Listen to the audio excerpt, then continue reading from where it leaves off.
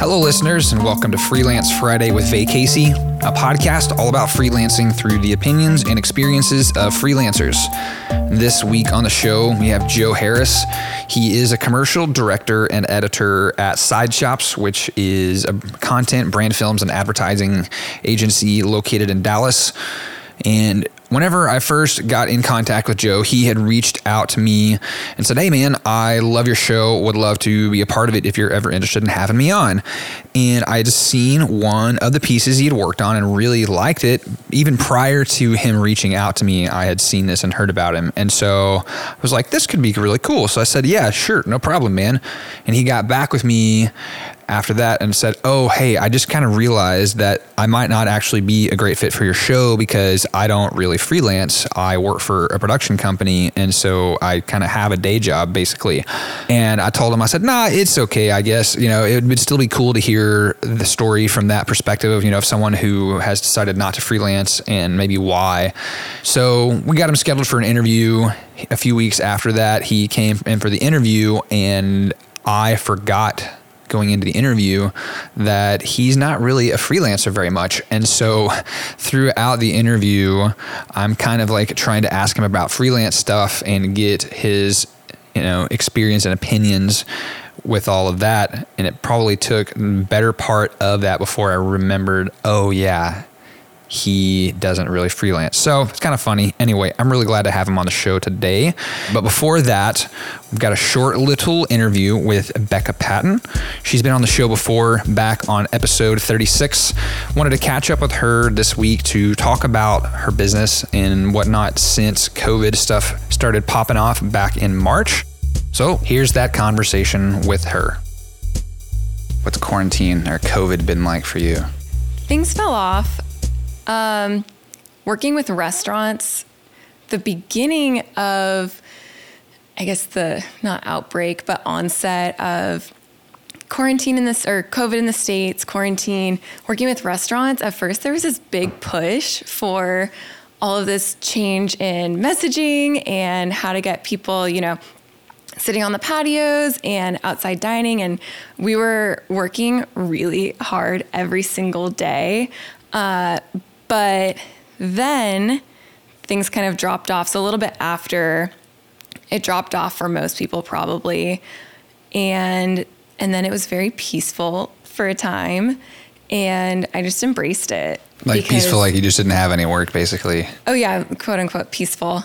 I don't know. I feel like freelancers, especially if you work in digital marketing or social media and stuff like that, we don't stop because we don't want to stop. And there's always access to keep working and making your clients happy and working on all of these side projects that, I mean, hopefully they'll get done someday, but there's just like always something to do. And I feel like when the whole world kind of took a time out, I just took that. I was on spring break, summer vacation, whatever you want to call it, and just chilled. Like really, I didn't even work on the side projects that I had going. I just stopped for a little bit because I think I needed that rest, and I think other people did too. It was kind of like a nice, at least for freelancers, I know paychecks are good, but I don't know. You need time to kind of like recuperate sometimes, and I think a lot of us don't give ourselves that time.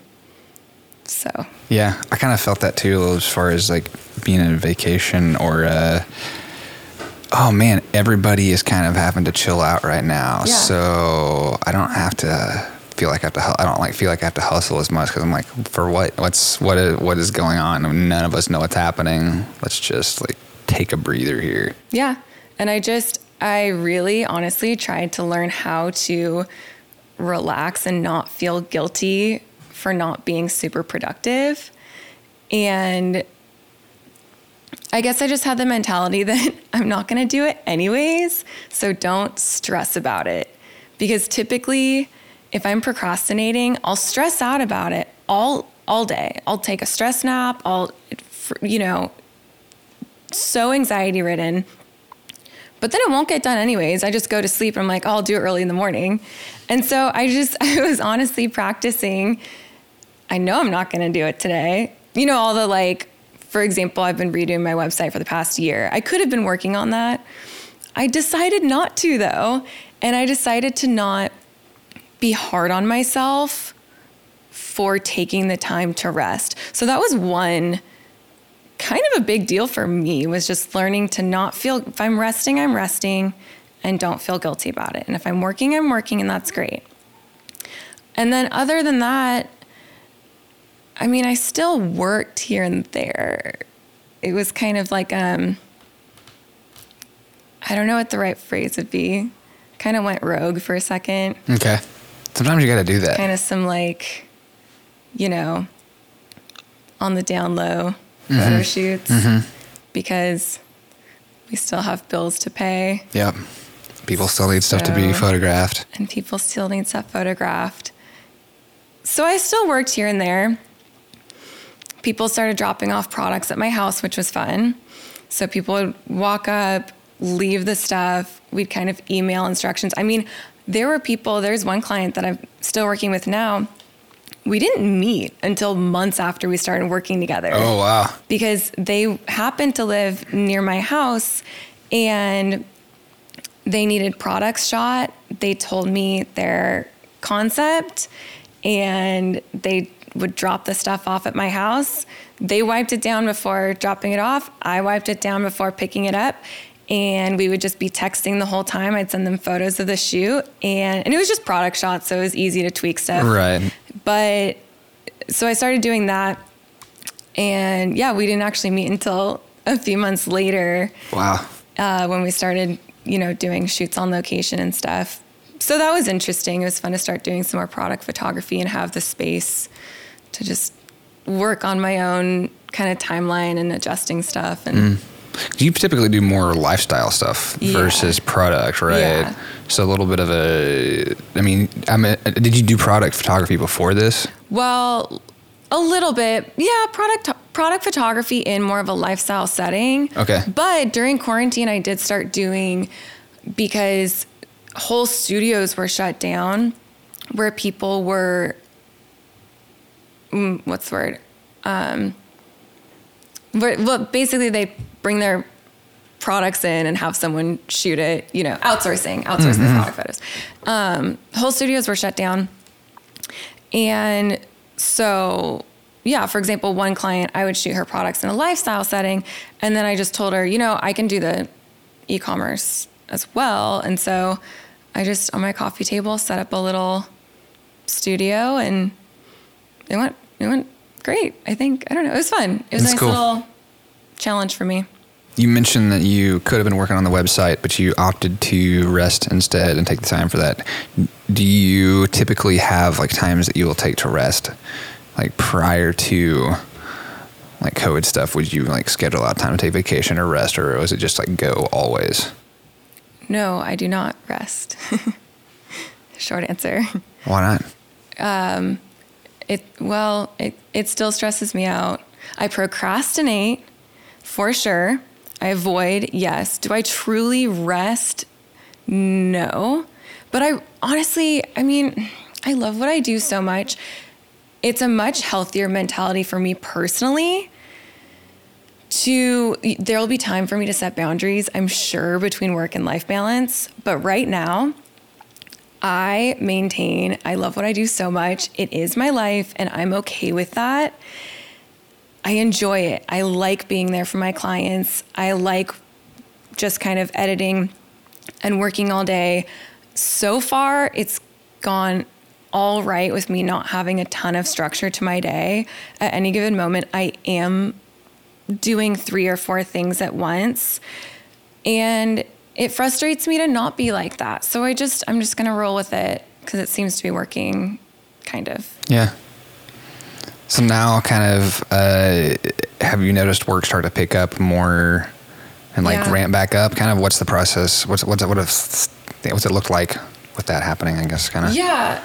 Well, some of the clients that I have been working with prior to novel coronavirus 19, So some of them have not been as frequent. For example, hotels, restaurants. I was doing a lot of that in the last 2 years. And I was doing that in place of what I had been doing previously, which was more bloggers, local businesses, stuff like that. And so I've kind of gone back to kind of like my roots essentially. And it's kind of like back to the hustle where it's these shorter shoots and there's not a guaranteed paycheck.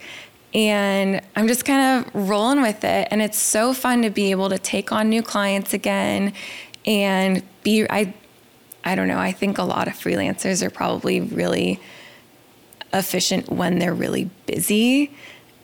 Otherwise, I just procrastinate.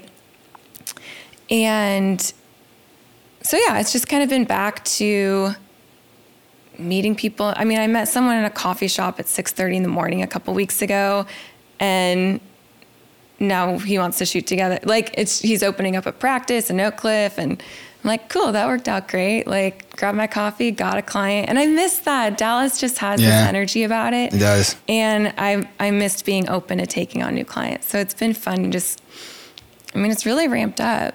I feel like kind of mandates are not, things are ramped. People are working. Yeah. You just need to work. Yeah.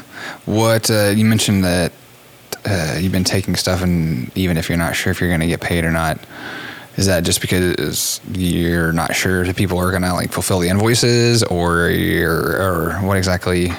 Oh, did I say that? I guess I meant, so for the past 2 years I was on retainer. Okay. And so that was nice. So knowing what that paycheck would be. Gotcha. And that I dedicated a lot of my time to that. So I wasn't taking on new clients. I was really trying to focus on that one client. And since quarantine, all of that stuff, I haven't been on that retainer. And so I don't have that guaranteed paycheck anymore. Okay. And so now it's the hustle of like, I mean, it sounds not ideal, but it's honestly like I kind of have the flexibility to take on as much or as little work as I want. So it kind of works out okay. It's just not that guaranteed number every month that I know is my baseline. Okay. Yeah. Okay. So a little less of a stable. You have to pay me for you. Yeah. I was about to say, I was like, how does that work? in money or in trade or something, but I must be paid. Must be some sort of compensation or trade of things. Yeah, at least and something. Stuff. Yeah, cool. What I don't know, any other thoughts around freelancing and COVID and COVID and quarantine? And just kind of the environment, the way things are. It's just, where they're going. I think it's been such an interesting opportunity to practice empathy. I think there's some people I really look up to and strive to be like in ways are very good at asserting their worth and their personal time, and they're very good at setting boundaries. And I respect that a lot, and I always am trying to learn the positives from that.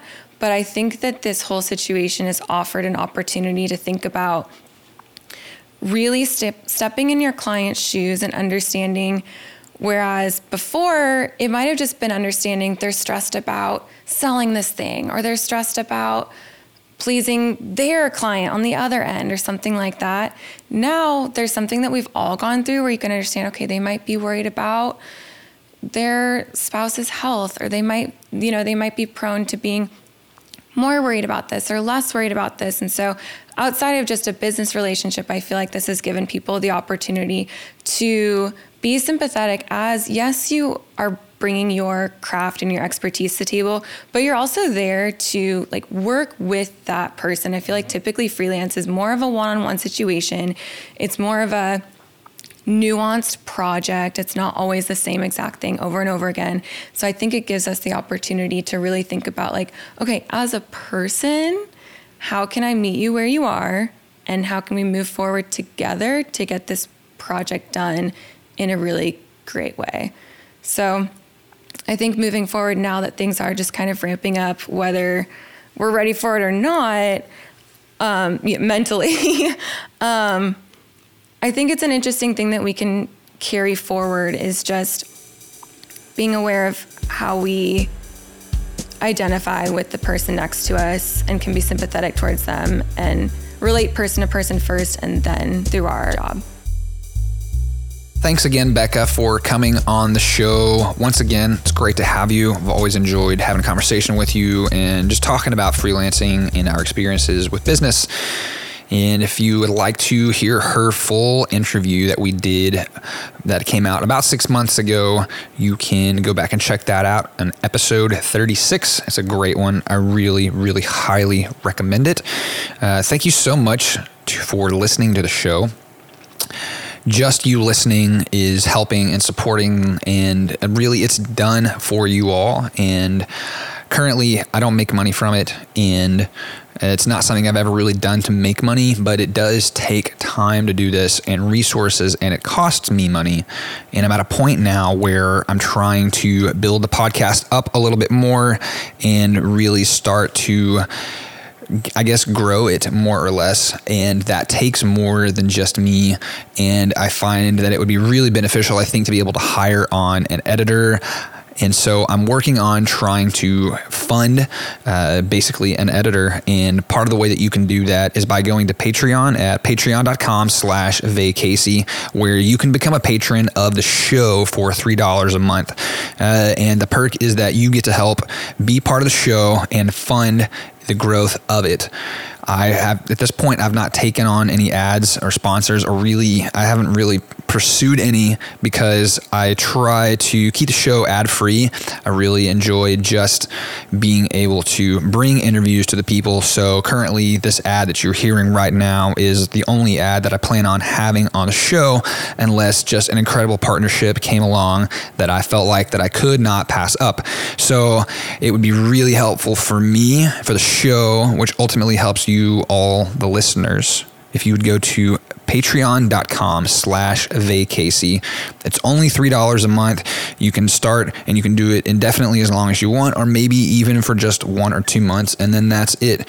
I'm really hoping to be able to start bringing some more perks and add some additional tiers on Patreon once I start to get an idea of what would be good perks or tiers to offer everyone. But in the meantime, just have the one tier. Like I said, it's only $3 a month. Patreon.com/VayCasey. It would be a big help to the show to help it continue moving forward. Patreon.com/VayCasey. Thanks so much for your support. Without further delay, let's get into the interview with Joe Harris. So, dude, what's your story, man? Let's see.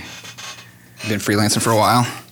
I freelanced. I have freelanced like on and off a lot. I'm currently on staff with Side Shops, post-production house. Okay. But I started out pretty much in post. Kind of learned everything in reverse. Because all I ever did was pretty much like wait tables and like have been in this industry. Well, I drove flowers for like 4 months. Okay. That was weird. I bet. It was like, it was fun. You go to some interesting places. I went to interesting places and I saw some interesting, weird things that you wouldn't expect to see. Like what? One time I was dropped this, and this is like where I live. Like me and my family live over in Mansfield. Okay. Familiar with the area. So, and I was delivering there, and I did a lot of funeral homes, because there's like really old funeral home, which I actually shot a spot in years and years later, right across from us. And so I'd always do like drop stuff off there. But, then like around town, you do really weird, crazy things. One time I pulled up and there's a note on the door. It's like,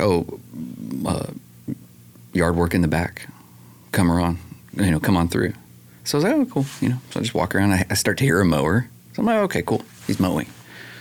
And sure enough, there's an elderly gentleman mowing his lawn in nothing but socks and shoes, man. And it was like, to me, and nowadays when I think about it, it's like that pops into my head as a phrase like, some things you can't unsee, bro. Yeah. You know how you just can't unsee that. One time I had the funniest, coolest, weirdest thing though was this girl came in one time. I happened to be in the flower shop, and she like picked out this great flower arrangement with like 2 balloons. It was in this basket. Filled out this card, the address, and they're like, "Okay, when do you want it delivered?" And she was like, "When do you think these will die?" And everybody was confused, and then she asked kind of again. And they were like, "What do you mean?" She goes, "Like, how long does it take for these things to wilt and like die and the balloons to like deflate?" And they're like, "I mean, like a week. I mean, we could like put them in the window and give them a couple of days." She's like, "Do that. And let them die and then take them." Oh. So I could go and I deliver it like a week later, and it's like sad, sappy, like barely floating balloons, and literally all the flowers are like either like dead or like completely wilted. And I knock on this door, and this dude opens the door, and I was like, and I knew him, and he was a cook at the restaurant that I worked at right before I started delivering flowers. And I was like, he was like, "What are you doing, dude? What's happening?" And I was like, "I deliver flowers. Like, this is, and I looked at the card and I was like, "This is for you." And he was like, "What?" And he opens it up, and there's a card on it, and it says, "If you want to run with the big dogs, don't squat like a bitch." And it was this chick that he slighted. I guess, who knows, one night stand or something, but like, he screwed her over, and she was super pissed. That's wild, man. So that's like the weirdest thing I'd ever encountered, pretty much. I couldn't believe it. That's kind of... I applauded her commitment to revenge. That's creative, though, too. Creative, that's pretty... It's like, it was just kind of a nasty little thing to say. Yeah, it wasn't super revenge spiteful. I accepted that form of revenge. I was like, you know what? That's okay. I delivered flowers once for like a few hours. It was when I was a kid. It was with my mom, and it was some like church deal where they're like delivering flowers to. I don't even remember the details of it. I just remember for some reason we were helping out some florist shop deliver a bunch of stuff for like Valentine's Day maybe or something like that. Overflow. And we took a delivery to some house that was in a like lower income area of town kind of, and I knock on the door and dude answers the door with a kitchen knife in his hand. Oh my God. But I guess it was just like, man, it's like you have no idea who's coming to your door and what they're doing. And I was just like, wow. I'm like, oh, here's this. So he like sets the knife down to like take the flowers from me. I was like, wow. Oh my God. Where am I? Wow. Wait, how long did you say it was? How long ago? It's probably been 20 years. That's crazy. Yeah, 15 or 20 years. It's been a while. If it was now, you would have been like Instagram live or something like that. Right. He's got a knife. I mean, I'm honestly, in hindsight, like I'm not too surprised in the area of town that it was in. It's like, yeah, that totally makes sense. So, okay, so you were doing all that stuff. Yeah. So I did that, and I have a group of friends that are actually now partners at a really big production house here, and one of them got in, and then he brought in another one, and then that one brought in 2 or 3 more, and then we basically just started like pulling in all of these friends, because we have a pretty large group of like long time friends. There's like a group of us that were all in like bands and like recorded and like toured, just long time of like camaraderie and hanging out, like a huge group of us, like 20 plus people who have just known each other forever. So he basically just started pulling everybody in, and then he knew that I wanted to do it because I kind of quit playing music, because I was like, oh man, you guys are really good and I'm like getting worse and I don't understand. So I was like, you guys need any music videos? Because I can do that instead. So I just kind of, any camera I could find, per most people, it has a red button that shoots video. Push the red button, figure out what to do. And so it just started there. And once everybody started getting in this industry, he just kind of started scooping all of us up, as a bunch of us, like, into it. And so once I really expressed the interest, my good buddy James Rayburn, who's an editor at this company, Charlie Uniform Tango, he said, hey, there's this other big company. They need somebody on the ground floor in the tape room. Call this person. So after months and months of, let's just call it what it is, pestering, just being like probably pretty annoying and like 21 years old, I got a job at Real Effects Creative Studios and the tape room, and I was there for a few years, 4 or 5 years, something like that. And then it moved up, got into production stuff, and just kind of the whole time kept like wanting to direct, wanting to shoot, trying to figure out what it was. Met a whole bunch of really awesome people that became mentors, really helped me out, gave me a bunch of cool opportunities to be creative, and kind of showed me like the ropes, the entry-level ropes. And I just kind of quickly realized, like, it makes a difference who I'm like know and who I'm friends with, and those relationships like come back, like circle back around to you and can like get you work. Mm-hmm. And also that, because that's the way it is, like you have to go find some work until like you're good enough for people to rep you or try to bring work to you. Like that's what you got to do. And even afterwards, like you still got to do it. Yeah. And so I just started like pushing, shooting my own stuff, doing what I could. I actually left there and did some more posts at another company that also did kind of like one-man band profiles of businesses and neighborhoods and stuff like that. And so I shot a couple of things for them called U Plus Media. And I don't actually think they're around anymore. But I got into that and then went to pretty much always having to like edit everything. The first like kind of big thing that I did that was like a short film, like a real short concept short film. I was on like a vacation at Real Effects. I was on vacation for Christmas, and it was like 2.5, 3 weeks because like I built up and we're closed. So the gold edition of Twin Peaks came out like on DVD, and so I watched like literally every single piece of like picture on those discs, and then like went to sleep in this insane dream and woke up and was like, I got an idea. And so I just went up to Real Effects and just started literally like pulling cubicle walls across like a massive floor, built this set, hung it, like made black backdrops, like hung it up by myself, did all this crap by myself, pulled chairs and couches and built this like weird little living room set. But the back, I used like a white sheet for a projection screen, and I rear projected this crazy imagery that I had already like edited, and then called a couple of really close friends up. And the next day we like shot this weird thing. And about that time, 9 Inch Nails released the Ghost album, Ghosts, which was like all instrumental soundtrack stuff, like before he like really started doing soundtracks.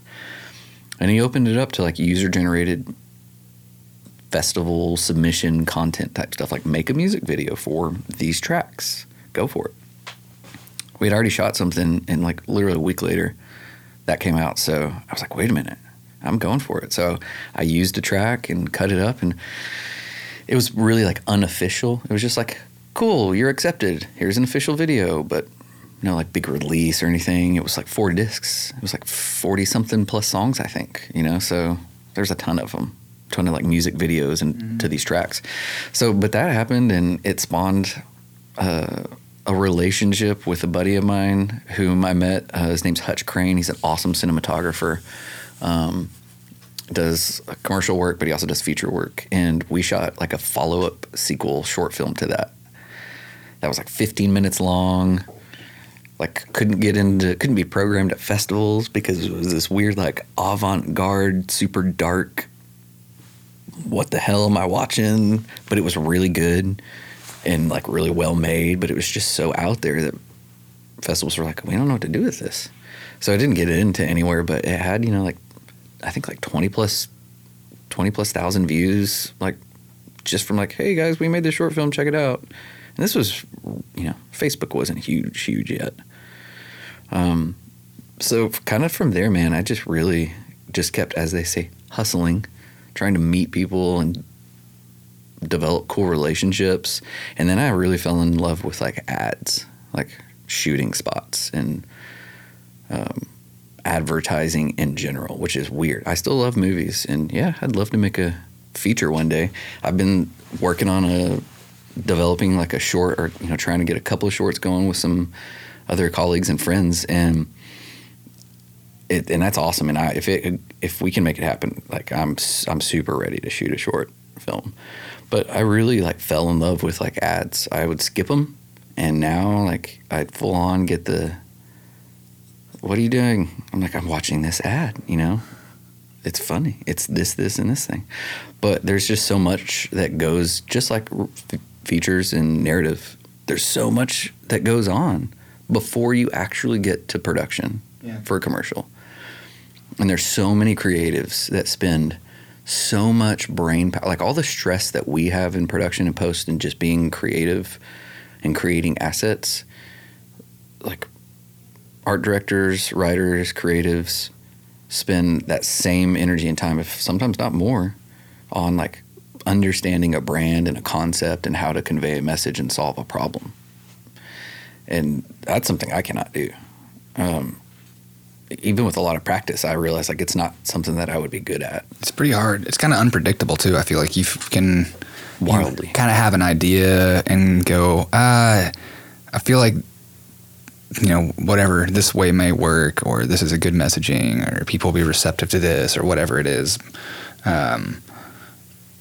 But it's very much, at the end of the day, I feel like just very educated guesswork. It really is. I think that's a great way to say it, personally. Not being a creative, like an agency creative, I should say. You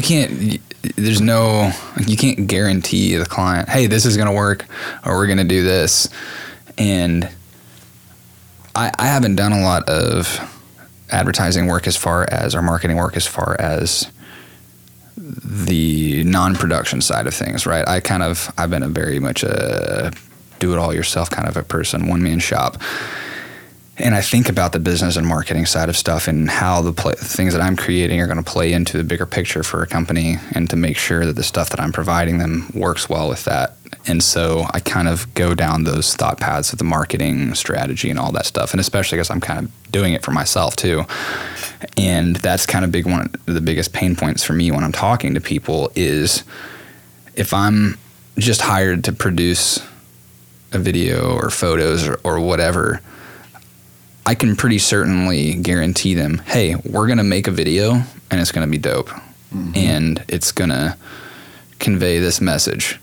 But I can't guarantee that it's going to do the thing they want it to do necessarily, right? Yeah, or if I go, hey, I think that the way y'all have been doing things isn't exactly working, but maybe here's a different way to kind of think outside the box to try to market to these people that kind of stands out, but I can't guarantee it. Yeah. And so it makes me a little bit more apprehensive about pitching that stuff, of course, or really trying to go through with it, mm-hmm. because I'm nervous that if somebody buys what I'm selling them and it doesn't do what I thought it would, or doesn't accomplish their goals, then they're going to look at me and be like, oh, well, you sold me some shit. Mm-hmm. Or what did, and really it's like, no, dude, I was just, based on the information that I had and my research and everything, I felt like this should be a good thing. But it's kind of a toss-up. Right. So whenever you were growing up, did you have interest in any kind of video production or anything like that? I know you said you were a musician. Yeah. I mean, a lot of us that start out in this are, I'm a drawn, obsessed, what have you, to movies, TV shows, be them specific or generalized. It kind of, you sort of gravitate to something like that. And I did. I watched a lot of TV, a lot of movies growing up. my dad took me to like see movies all the time. Throughout like his whole life, like that would be like our thing. It was like we would eat and we'd walk around for a little bit, you know, at the mall or somewhere and hang out and talk and then like go see a movie. And he like opened me up to like a lot of movies, you know, and he would take me to see re-release movies that were remastered and stuff like that. And one time he took me to see a movie and he was like, yeah, this is a space movie. And I was like, all right, that's cool. And he's like, and it's old. And I was like, it's like Star Wars. He's like, not really, but, you know, it's a space movie. And he's like, it's called 2001. I said, oh, that's weird. That's a number. And we watched it, and most of the time we would leave the movies and he'd, you know, what do you think? What, did you like it? Whatever. As you do when you see movies with people. And that was the first time that he was like, what did you think? And I go, remember when he was in the spaceship and all the colors happened, and then all of a sudden he was in that big white room with that old man? And I was like, how did they do that? And I just remember that being like the very first time. I was like, how did that happen? Because that looks totally different than everything else. And I don't know when the last time you saw 2001: A Space Odyssey was, but it's called the Jupiter chapter, and basically he time travels, and the way they conveyed that passage of time / actual location was they created this new thing, and like it's just close-ups of his face, cameras shaking, and there's lights flashing and his expression, and it cuts away to this incredible light pattern and light sequence. And it was just like a left turn. Suddenly the movie just went, and it was so bizarre. But you know, it bookends with left turns. It starts out when you're like monkeys, and then you're like space, and then you're in a different time, and it just blew me away. And that was kind of the start. I was like, well, how? Like what? How do people do this? Oh, a director. Oh, what is that? Oh, a cinematographer.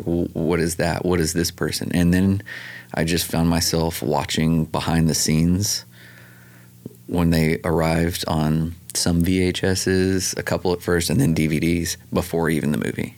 Like, how did they do this? And then I would watch the movie. And that was really kind of like the kind of biggest thing that I was like, all right, well, one of these days I'm going to find a camera. And, you know, there's pictures of me back in the day, like family pictures at Christmas, dressed up like kind of all nice, but with like my blue hair, and I'm like holding a giant VHS camera, and there's pictures of people like shunning me because I'm filming them, you know, and stuff like that. And so anytime I could get my hands on a camera, I would. And since I've kind of always been like a congenial type of a people person, you know, I'd much rather I could probably dull people's annoyance by me quicker than I can get them to be like, I just do not like that guy. You know, I can usually like, oh man, I know that was annoying, but now we're having fun and we're friends. So I've just kind of always approached networking and jobs as, hey, let's do something cool, because we're all have the parts that we don't want to do that are cool. So let's do something fun and try to like move everything along, you know, high tide raises all ships kind of mentality. And so that's really how I've gotten a lot of stuff done, because as you've talked about on many of your episodes, nowadays budgets are shrinking, expectations are growing. And everybody's like, well, I gotta work still, and I want to work. So just complete transparency.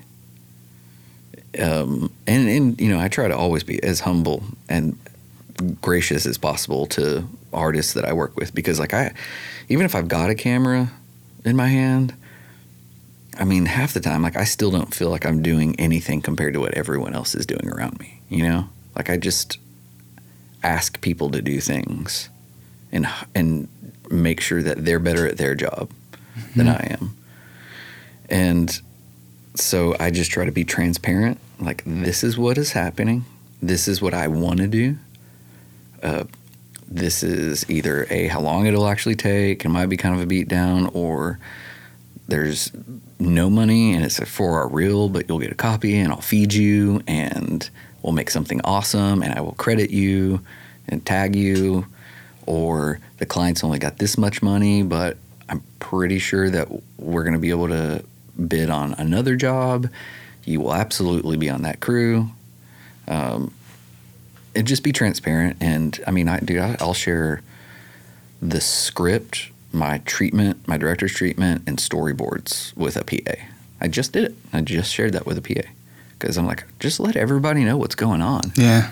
And it helps to be able to kind of get in that mind space and kind of know what all's going on, especially if it's somebody like me, because if I'm a PA, it is, for me, I feel like helpful to know everything that's going on, because then I'm like, okay, I understand how my little part is playing into the bigger picture versus not knowing and just kind of being there going, oh, I hope that this is... Yeah, I hope I'm supposed to be doing I this. hope this is right. Right. You know, that to me is everybody works more efficiently and better. And on top of that, for people that aren't like key departments or people that are just PAs,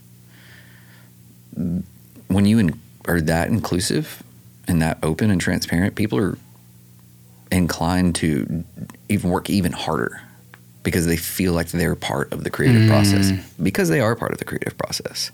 Because the PA that I gave the treatment to in this last job had an idea, and I looked at him and said, that's awesome, and I am stealing it. Great job. Thank you. And then we went and shot the shot, and it's in the edit. It worked. So it sounds like you're doing more of... Are you still doing posts as much or no? Yeah. 'Cause it sounds like I do a you're... lot of posts, too. I do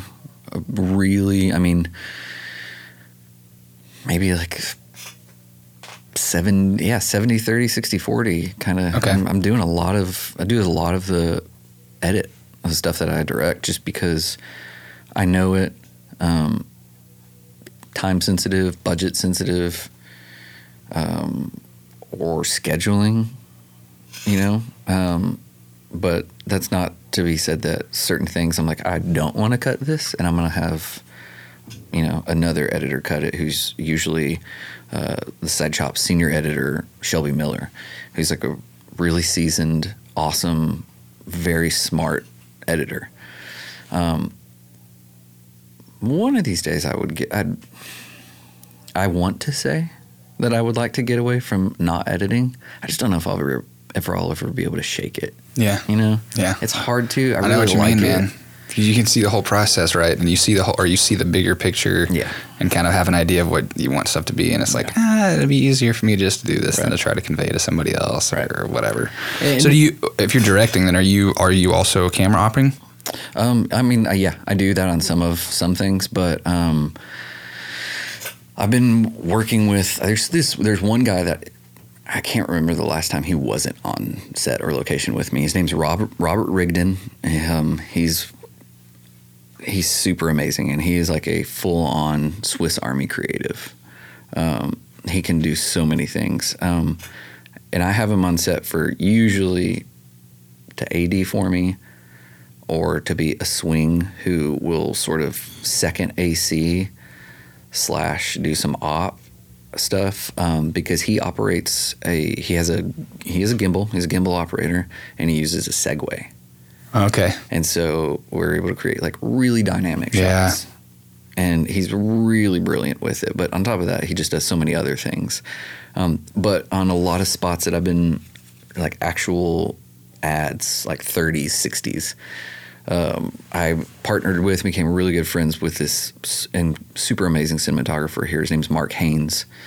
And he used to work he started out in the business the same way I did, same department, the vault or master control, whatever you want to call it. And then he went to ASC because he wanted to shoot stuff and had shot some stuff. And he graduated, and he came to town and was just like ready to work. And he had heard I was on another podcast, a mentor of mine. It's called Respect the Process, from Jordan Brady, who's a commercial director.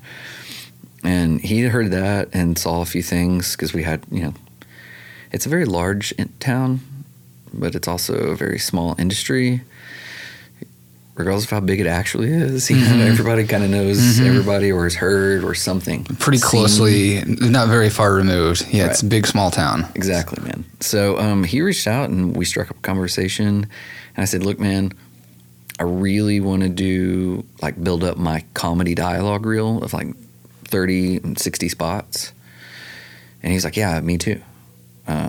Because he does a lot of shorts and a lot of, did music videos and he did shorts and stuff like that. So we partnered up. He's a bunch of his own gear, as a lot of them do. But, we got along really well. The way he runs a crew and his sensibility is just like mine. So we struck up a shorthand really quickly and we see eye to eye on a lot of things. So he shot a huge amount of the stuff that's currently on my show reel and a lot of the 30-second spots and stuff like that. We just did one thing and that's one thing that I was like, man, I could do a whole discussion on this last job or these last two jobs, but this job that we just finished who happened to be for Kickstand, Matt and Bo. And it was called, it's for Ted's Brain Science. And I saw that one. Yes, Ted's Pain Cream. And we did that, and it was kind of one of those jobs that was so collaborative that it's certainly for me, and I know also for Mark, it kind of gave us this weird shed new light on our, as everyone says, your creative voice. And it just kind of helped me learn a lot about being a director and just my creative tastes, got me back in touch with my roots even, of oh man, I'm a wild kid. I was wild growing up, I was in punk bands. I was wild. I had kids and then moved back to Arlington, and all of a sudden there was this mustache on my face, and all my shirts had buttons on the collar, and I was like, oh, I used to be super cool, and now I don't feel like I'm as cool. And it was just one of those things. I'm like, yeah, I don't know. I've been feeling this kind of weird urge, these weird creative urges lately, and that job really defined a lot of things, scratched a lot of itches and quenched some thirst in me, but also made me even hungrier and thirstier to pursue projects that are like that are just different, because the one thing that I've realized is, I'm 39, but a lot of this industry, it's even up at the very top, there's production companies and agencies that are we saw this rad Instagram video by this content creator, and this is who we want to direct this Nike spot, this something insane. And it's because they want something weird and different and wild, because it's the year 2020 and the country's in a weird state where even the people that aren't saying it to a degree are want difference and change and diversity, and everybody's on an effort to be inclusive and be diverse and explore and try different things and be more open to culture. And of course that goes for advertising, because while what I just said is true, it's still America. Advertising and commerce drives it. Yeah. And I'll put the video you're talking about, I'll put links to that in the show notes. Yeah. So if you want to go check it out, I thought it was really creative, very fun, little piece, kind of vintage, throwback kind of vibe to it. You mentioned that was kind of scratching a bunch of itches that you've had that you haven't gotten to for a little bit. What kind of stuff are you traditionally doing, or typically doing that hasn't been doing that's made you kind of realize oh, this is what I want to be doing more? Yeah. Well, so I do, and before I have to preface everything I say with all the stuff that I do on a kind of day in, day out regular basis still does satisfy me. I'd say it maintains my creative, my everyday workout, you know? Yeah. But I do, you know, still do a lot of like corporate direct to client, internal facing videos, as well as like outward facing stuff of, you know, I'll still do like event things. But even the like comedy spots at first were more like a couple of actors, comedy dialogue, setup, punchline, tagline, subtle, kind of Geico, you know, the funny jokes in there, but it's just kind of like everyday people experiencing things or interacting, you know, nothing like the hyper creative concept. And that is not whatsoever to downplay that advertising, because it's built huge companies and great careers and spawned a lot more creative stuff from other people. But, you know, like I did a series of campaigns for TexasLending.com, which are like notoriously, you know, historically, I should say here locally, they're low budget commercials. You know, they're all done like kind of internally, and they wanted to expand. And a colleague of mine was an executive creative director at Maroc, the agency here, and he started his own boutique agency called Whiskey Bacon Club. And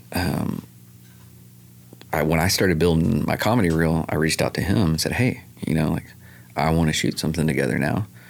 I want to build my comedy reel. You know, you got anything? Even if it's unproduced, rejected boards, unproduced scripts. And he said, you know what? I need kind of like a flagship spot for my agency. So we shot something really out there. And before, he was like, hey, man, this is probably going to piss some people off in the industry and the ad agencies. But that's actually a spot that we did in the funeral home that I used to always deliver flowers to. And it was a funny thing about how kind of like it was basically just opened up on this funeral home, and there's a casket, and a young male and female are standing there, and they kind of are looking at the casket, and she's like, well, you know, did they ever figure out what killed him? And he was like, oh, I can't remember how the copy, and it was like 4 lines, but it was basically like a cancer of the culture, inability to pivot from a data-driven commodity, and I think a case of gouging. And it's just talking about like giant agencies. Mm-hmm. And she's like, kind of had it coming. And the guy's like, oh, tragic. And then the tag pops up. The traditional ad agency model is dead. Long live Whiskey Bacon Club. And it pissed off like a few people. But it's true. Yeah. You know? And the agencies, the big agencies, they're there, and they're there. They're there to stay. They'll probably never all go away. But what like the advancement in technology and social media has done for advertising has created all of these boutiques that are able to like create cost efficiencies and focus totally on creative, no matter what that creative is.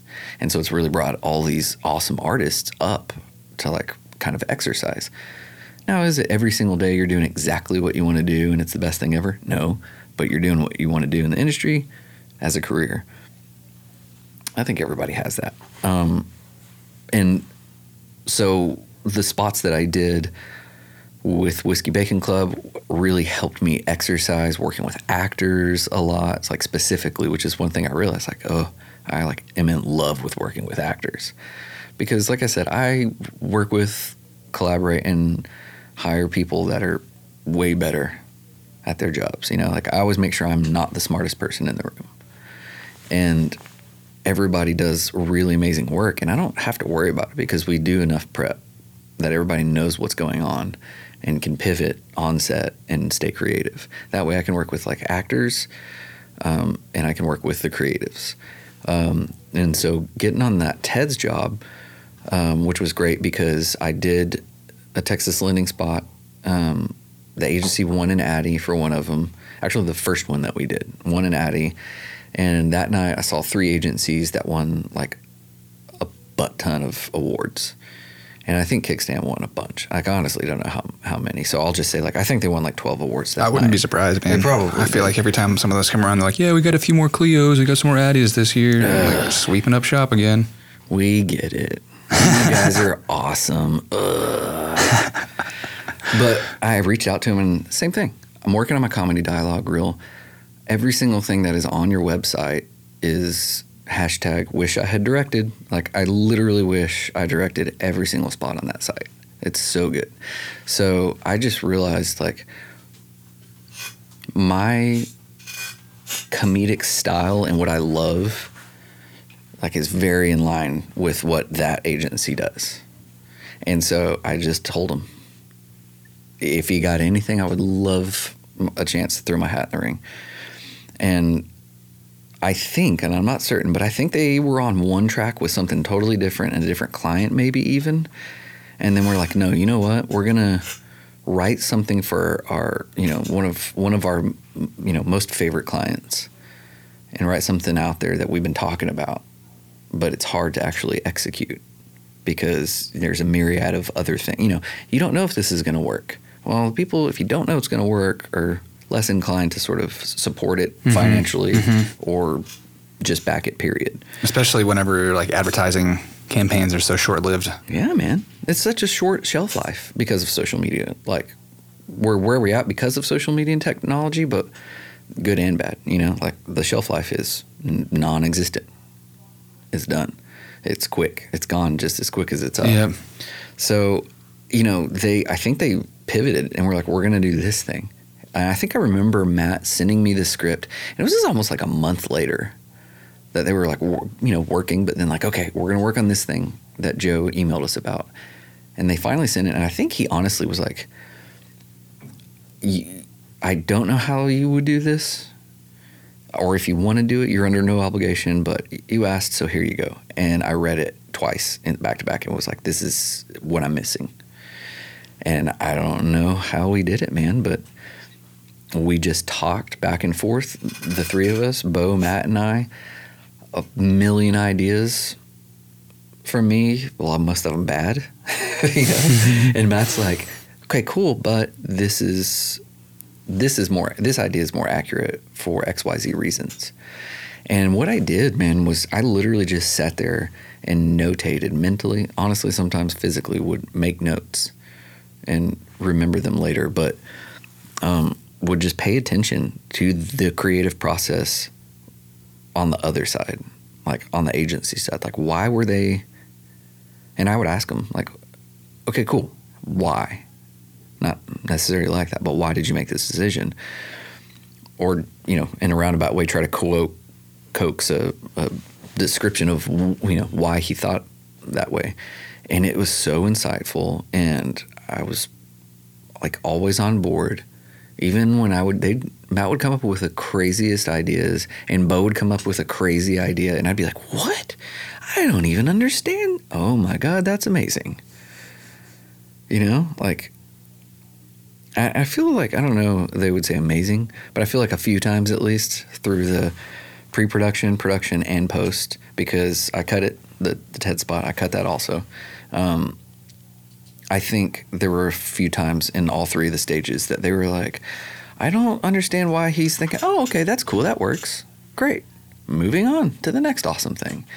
And so it finished, and the client loved it. You know, they were able to get, you know, bump it on social media. It's like a couple of weeks. I mean, it's almost been a month, maybe just over a month, but it's like past like 500,000 views, like on their Facebook page. I know specifically that it sold 4 extra bottles just because they're from people in my family. It doesn't necessarily matter. They made the purchase. So the client was happy, the agency was happy. Sales. If nothing else, you sold 4 more units. You heard it here first. Advertising works. It works, man. For the good and the bad.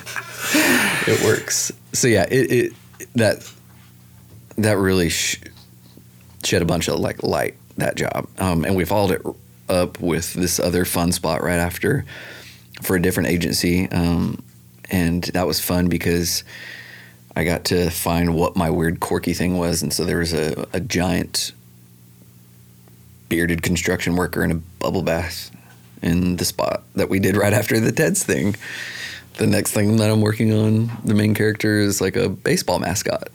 And the one that we're prepping after that has to have a dude wearing pretty much a human water cooler. So you look at the big jug that has all the water in it with the little cups, but it's going to be a dude and he's going to like be in the jug trying to hard sell a client. So that's kind of the thing that I realized the most was like, okay, the what TEDS did for me and working with those guys was sort of kind of get me back to my roots of like wildness and calculated risks and educated guesses and using your experience to be creative and to not worry about I've got this weird idea, we should do it. And don't stress about, as you said earlier, like don't stress about if it's going to work or not. Because that, what I found out was what I was doing previously on a lot of spots. I'd say the TED spot and then like a spot right before that I did was kind of like weird and not specifically, it was like a hybrid. It was more just like a couple of people kind of playing non-super exciting situation with like one weird little element. And so that's kind of where it started progressing. But what I realized was everything before that is I was just trying to like sort of prove that I could direct something for a client that was solving a problem. And just like, it just needs to look pretty and be nice and be funny and serve the purpose and not trying to like plus a job or take any creative risks. And I would send stuff to some of my mentors because I've got like people I consider 4 mentors, and I don't think any of them would agree with that, but I'm creatively who I am because of them. 5 mentors. And they would watch stuff and they would go, you know, this is great and it's pretty and XYZ things are awesome, but I've seen it. Or why didn't you try this? I've seen you do these things before on something else. You know, there's no risks taking. Like, why aren't you taking any risks on this? And so that's what I really realized was like, focus, plan, listen, research, party. Like, do a lot of legwork and then get on set and just let your instinct take over, you know? So that's what we did with the TEDS thing, and that's what we did on this cool Normandy spot. And, you know, that always helps. It always keeps things fresh and keeps people excited on set. So when you say like plan, prep, whatever party, and you get on set and kind of let it go, are you still sticking pretty close to the things you've done in pre-production at that point? Yeah. Shoot the script first. Okay. Shoot your boards, shoot your script to throw it out, you know, just to use it fast and loose, like get it out of the way. And I mean that, honestly, respectfully, like do that first. That's what's paying the bill. Get everybody happy, get the creatives, get the client, whomever is on the set that you have to report to. Show them every single thing. Show them every shot. Get them to sign off on it. Watch playbacks. Tell them why you want to do things. Get them happy. And then, like, literally turn around to them and go, okay, I got some crazy ideas. You guys ready to have some fun? And they're like, yeah, man. Because they've already seen that product shot. They've already been like, oh, that's perfect. So they're already comfortable, and any, like, apprehensions are already kind of there and subdued in their mind. Absolutely. It's from my experience, and that's something I learned from that guy Jordan Brady, and I've done it once before on the TED shoot. I was like, all right, first thing we're doing, product shot, very first thing. And there's so many crews and directors and producers that be like, you're crazy, do that last while the crew's wrapping the set. Like, no, do it first, get everybody rolling, get the client happy. Jordan's told me that he's done product shots first, and the client was like, cool, later, and just flew home early. And they just shot the rest of the spot for free, for the rest of the day and had fun because the product looked awesome. So we get everything that you've prepped and planned and worked so hard, that everybody's worked so hard to do. Get that done, and then literally tell everybody, like, change your mood, change the music on your set, change your attitude, and turn around to everybody and be like, you guys ready to do something fun? I said, this crazy. So-and-so had a crazy idea. We got plenty of time to do X, Y, Z. Let's do it. So these ideas that you're coming up with, is it stuff that you've already kind of had in the back of your mind previous to showing up that day and working? Or is it just kind of like in the moment, like, I just had this idea. Here, let's try this thing real quick. It's both. I wish it was more like, I just had this crazy idea. That was Matt and Bo on set. I instantly had this idea. And, but me, it's like I've had some ideas. They're like, okay, we got this, and I'm just going to keep it in my back pocket until we get everything, and then go, what about this? Yeah. But it does, there's a multitude of times that, there's one specific thing. In that TEDS video, there's a 30, and then we did a 90 version of that TEDS. And in the long form, there's kind of like two other quote unquote treatments that the Dr. Mallard prescribes. And in one of them, there's I guess they all have a reveal of the quote unquote patients that are in this spot. And on one of them, it was like those actual character introductions were like completely improvised on set. One by the actor, one by me, and then I think that one of them was from our grip. Oh man, I'm not entirely certain, but I'm pretty sure it was just like one of our family members on the crew that was like, hey, you brought that chair. We have this furniture dollar. What if we just slide him in on the chair? And I was like, oh my God, that is it. And I turn around and Matt and Bo were like, mm-hmm. They're just grinning and smiling. Like, yep, that's what we do, And that just comes from planning and prepping, because then you get there. My sets are always fun, even if they're kind of somewhat, if they're not comedy spots, like I did this kind of docu-style thing for Baylor one time about like stroke awareness, or like interviewing people that have had strokes like in their homes. And it's like, that's not the shiniest and sunniest of subject matters, but those people aren't like that. They're happy and fun and healthy and doing well. So my sets are always positive and funny and energetic, and there's music and it's exciting and people are laughing and joking, and I'm offering to go get people things from craft services because people are working hard and doing their job, and it's fun, it's exciting, and because of that, and because we prep so much, we're able to just go, why don't you just put that chair on a furniture dolly, sit the actor in the chair, slide the chair in. Cool. Have you always been so open to input from other people on set? Mm-hmm. Okay, because I could see how, like for me personally, like if being in that situation, I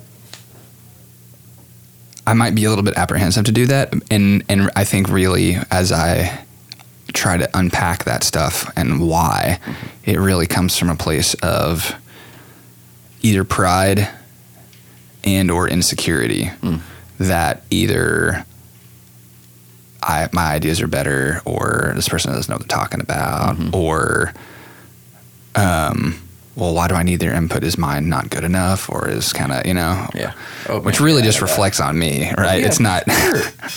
Of course, but it's hard because it's difficult to like let things like that go, even though you realize them about yourself. And so the only way to do is just constantly remind yourself and work through it.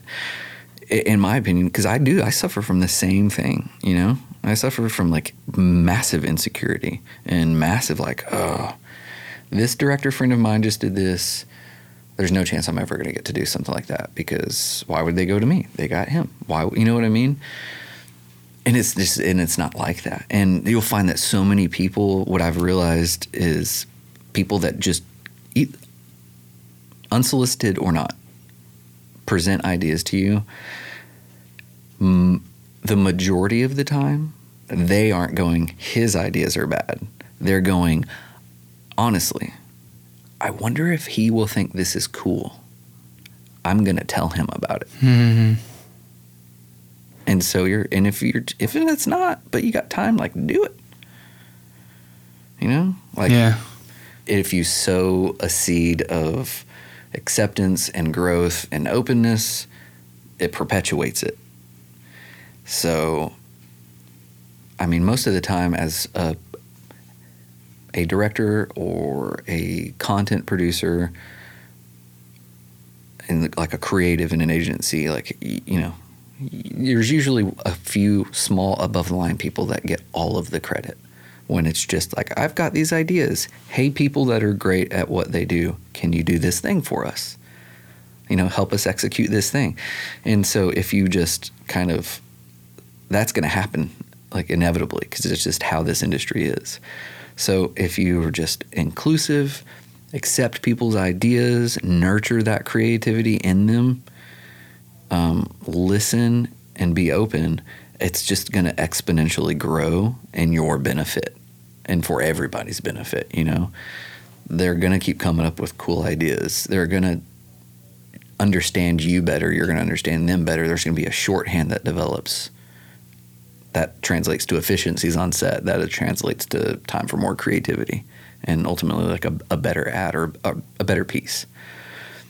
So I think I also realized like I'm able to daily combat my insecurities by reminding myself like, I wish I was the creative that could be like, no, this is a better idea and we're going to do it and do it. Or these kids, because I'm going to be 39, that I'm just like, what are you thinking? That was incredible. Everyone loves that thing. Why do they love that thing? I think I just quickly realized, like, as much as I want to be the end-all, be-all, awesome, creative badass, that people are like, he's just so creative. He just comes up with the coolest ideas. That it's better to realize, like, there are people that want to do different things that don't want to direct or do want to direct that ultimately have great ideas, you know? Just take them. Mm-hmm. Give them credit. Like, tell them, like, so-and-so came up with this idea and look what it turned out to be. I'm so grateful for that person, you know? I just think creativity is something that everybody has in them. What I think being a professional creative and a regular creative is a job that you have to work at every single day, and you have to exercise it every single day, and it has to be a habit. Mm-hmm. Yeah, because it's not I'm there. And I think from the outside, it can kind of seem like that, like, oh, that person has made it. They're there, mm-hmm. but they're still not. Mm-hmm. No, and or at least if they shouldn't be, right? Because I feel like if they're ever at a point where somebody thinks, oh, I'm here, I've made it, then that's kind of the end of growth probably, because they're not pushing themselves to grow anymore. And then that's when you get stagnant, stale, and kind of then you fall off the radar or whatever. A million things happen as soon as you get stagnant. So you mentioned that you work with a collective basically, or this company. How much of your work is that versus freelance, or where do you draw the line between one or the other? Does that make sense? Yeah. So I guess through my career, I've had more staff work than freelance work. It's just sort of like the trajectory has aligned perfectly where I've had more staff opportunities. So I currently work 4 side jobs. I'm on staff there, the director, editor there. But we work with other agencies. We work with direct to client. And honestly, most of the time, unless it's not lucrative financially for the company, like it's a teeny tiny budget, and it's a small schedule, and there's nothing else really important that I have going on, I would talk to them and be like, hey, there's this thing. It's not really makes sense for Side Chops to take it on, and I'm just going to take like a day and go shoot this thing or something and cut out my downtime. They would let me. But most of the time, I find that anyone that reaches out to me,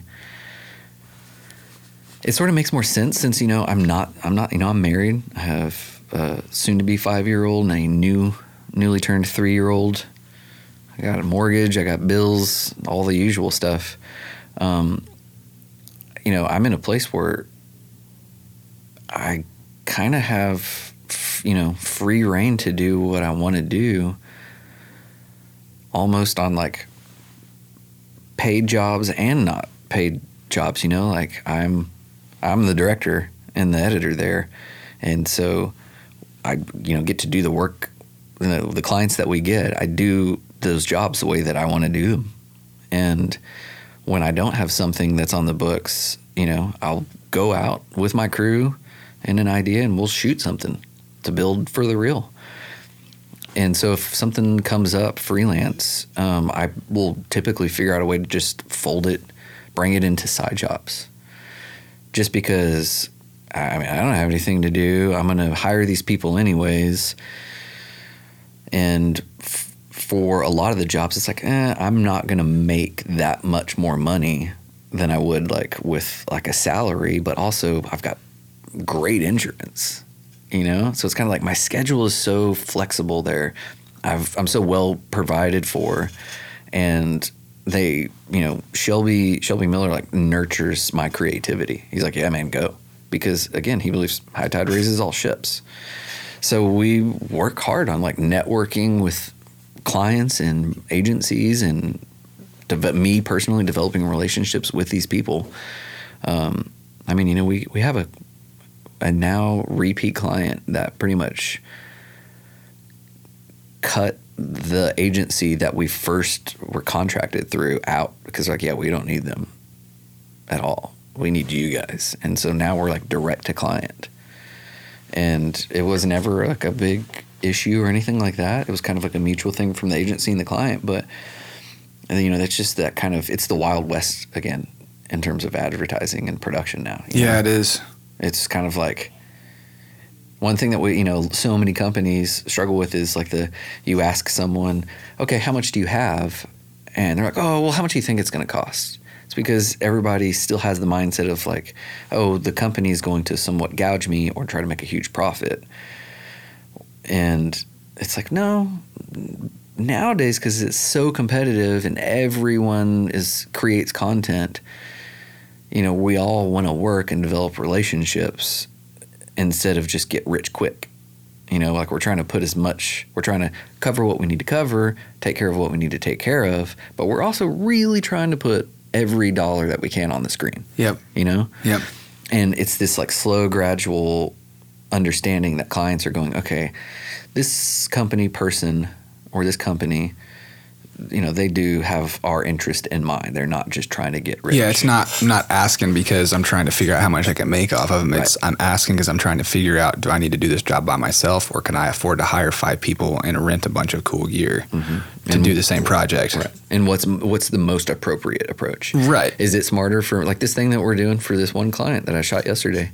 It was like a big distribution warehouse where they create smart devices. And it was huge, and there could have been one way to do it, but ultimately I was like, you know what? Between me shooting and directing and Rob, one of my cinematographers that uses like the Segway and the gimbal, like we got this covered because we're going to take this exact approach. And it saved the client some cash, built their trust in us, still made us the company still made money. We're still great. Like we didn't have to like skimp on anything. They didn't have to skimp, and everybody's happy. And before we shot that, they're like, cool, can you guys also fly out this week and go shoot these other 2 things for us? Like after we leave here, man, I got 3 hours and then I got to be at DFW. So I'm flying out tonight to shoot all day tomorrow. And so it's important we try to have that conversation with a lot of clients, like, look, we're not pocketing all your money. We're trying to figure out the best approach to your problem and how to solve your problem. And if that's one man that can do XYZ things, then that's what we're going to do. We're going to save some cash, we're going to make some money, and we're going to solve the problem. And sometimes it's not. Sometimes it's like, no, we got to be real meticulous. A lot of certain things have to happen. That means more hands, because hands equate to time. Time gets to creativity or making your day. And so some productions need like that full-on big crew. But there's a lot of companies nowadays that aren't. They're figuring out like what's the right tool for the job. Do y'all have any sort of a process in place, or like for pricing, or how you figure out what something's going to be priced at? Or there's always like the traditional old school of like typically editor rates are this day, room rates are this, DP rates are that. Everybody's got a day rate kind of a thing. And so we usually go, it's usually because clients are still hesitant to go, if you can get this scope of work done with this amount of money by this time, that's what we want. It's like, this is the scope of work, this is the date, how much will it cost, as I said. Mm-hmm. So we sometimes still have, a lot of times still have to do that dance, and you send out a bid that's too much because you're like, this is the day rates of the people, of the technicians and artists that we think we need to execute this job. And they go, great, or they go, we need you to trim a day or cut X amount of dollars even sometimes. And then you go, okay, what can I shed before I then have to go to an artist or technician and say, here's the situation. Client has now said XYZ, we've cut this, but we still have to do that. And that's never fun, because you don't want to go to someone and say, hey, there's this job. This is all that they've got. Are you willing to do it? Like, I don't like saying it, but at the same time, that's just a reality, And so that's why I'm consistently put artists and technicians first, and their comfort and their best interest first, because I do have to go to them and say, hey, unfortunately, I had you bid for 2 days for your regular rate, but we can't do that. We have to do 1 day. So could you do 1 day for this rate? I'm also going to put you up for this thing, or, and just always let them know, like, look, man, this is the situation, and I'm so sorry, but this is what's happening. And what I've been finding out is, and none of the artists, technicians that I've been working with in the past few years that I've developed like a family relationship with, like, they're not like, everybody's got, they're like, oh, it's been a slow few weeks, it's been a slow few months, or I haven't been home in forever. So none of them are like suffering by any means. Everybody's happy and healthy and well and paying bills and working. But they want to keep working. They want to get better. They need to make money. And they're realizing like, oh, this is just how it is. This is how it's getting, is like companies have a certain amount of money, and you have to kind of figure out what that amount of money is most of the time nowadays. And you got to get creative. And like as far as like figuring out what that amount is. Yeah. Yeah. Because will you just straight up ask them, or how do you, or what, like, how do you find out usually? Literally, our executive producer will literally say, how much are, what number are you guys trying to stay within? Because nowadays, like every single time you put out a bid, and they're like, oh, that's too high. And it's not. It's not too high. It's like, I know from being triple bid on, other jobs, you're like, this person bid this for 80 grand. And you're like, nah, it's like literally could be done for 40 grand, and everybody gets a day rate, their day rate, and everybody has a great lunch and breakfast. And like everything, no expenses spared. So, and that just kind of comes from,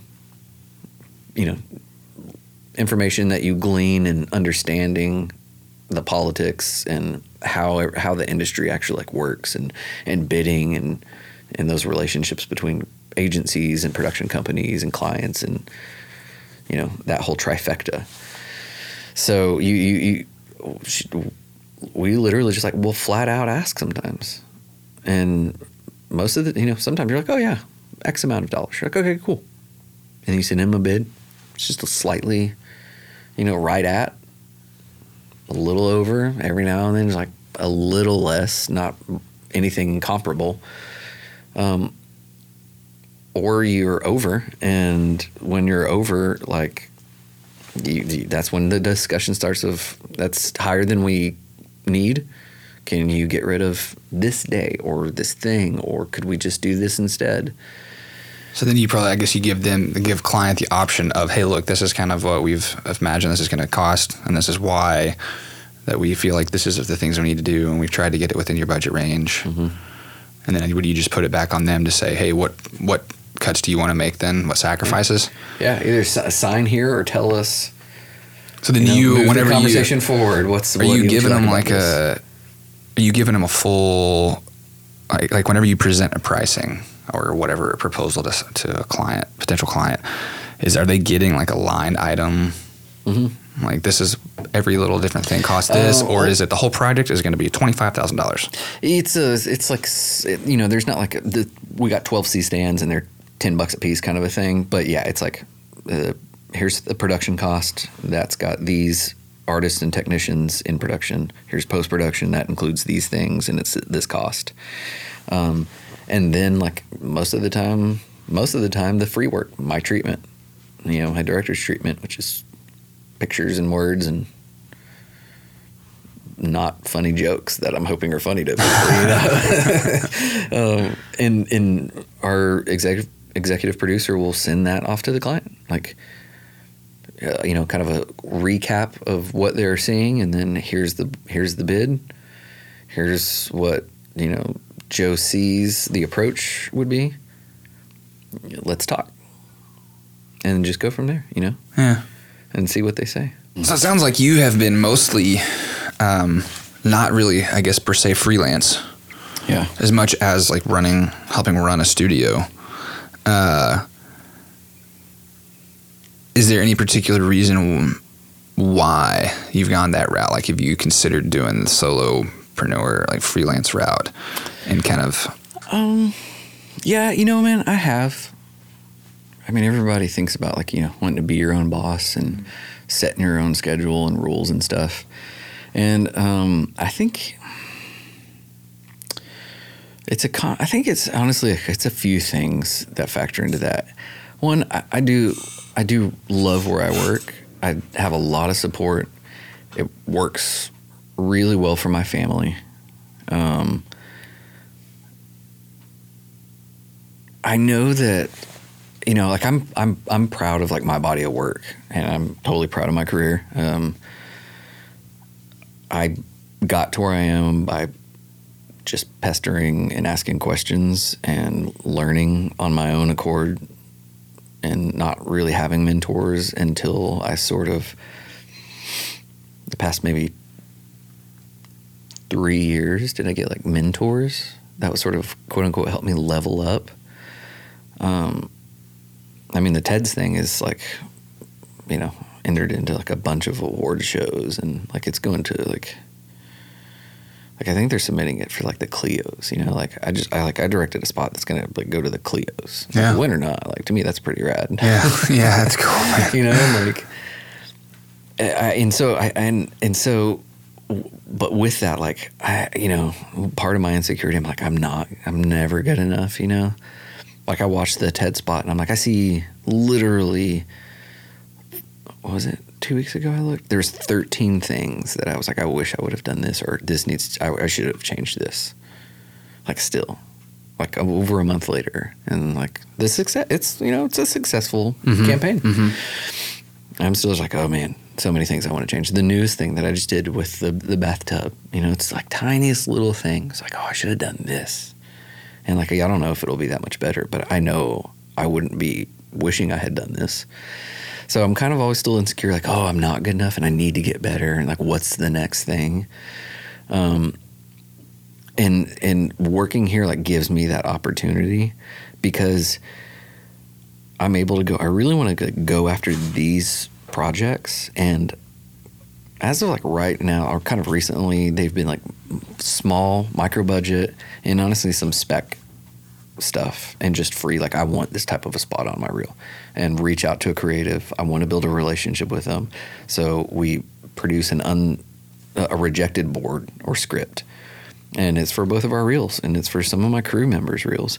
And if I'm freelance, I can't guarantee that I'm going to be able to hire these people later to sort of offset, make up for this like free thing that they were like, this is awesome, we love it, we had fun, but we weren't paid money.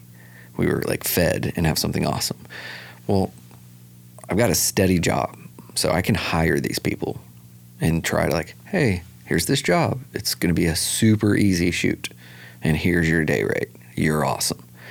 And when we think that way at Side Shops, you know, we'll get a job that's got the great budget, and we can accommodate, we can make the client feel great and provide all the bells and whistles that lots of clients are used to, like in production and post-production,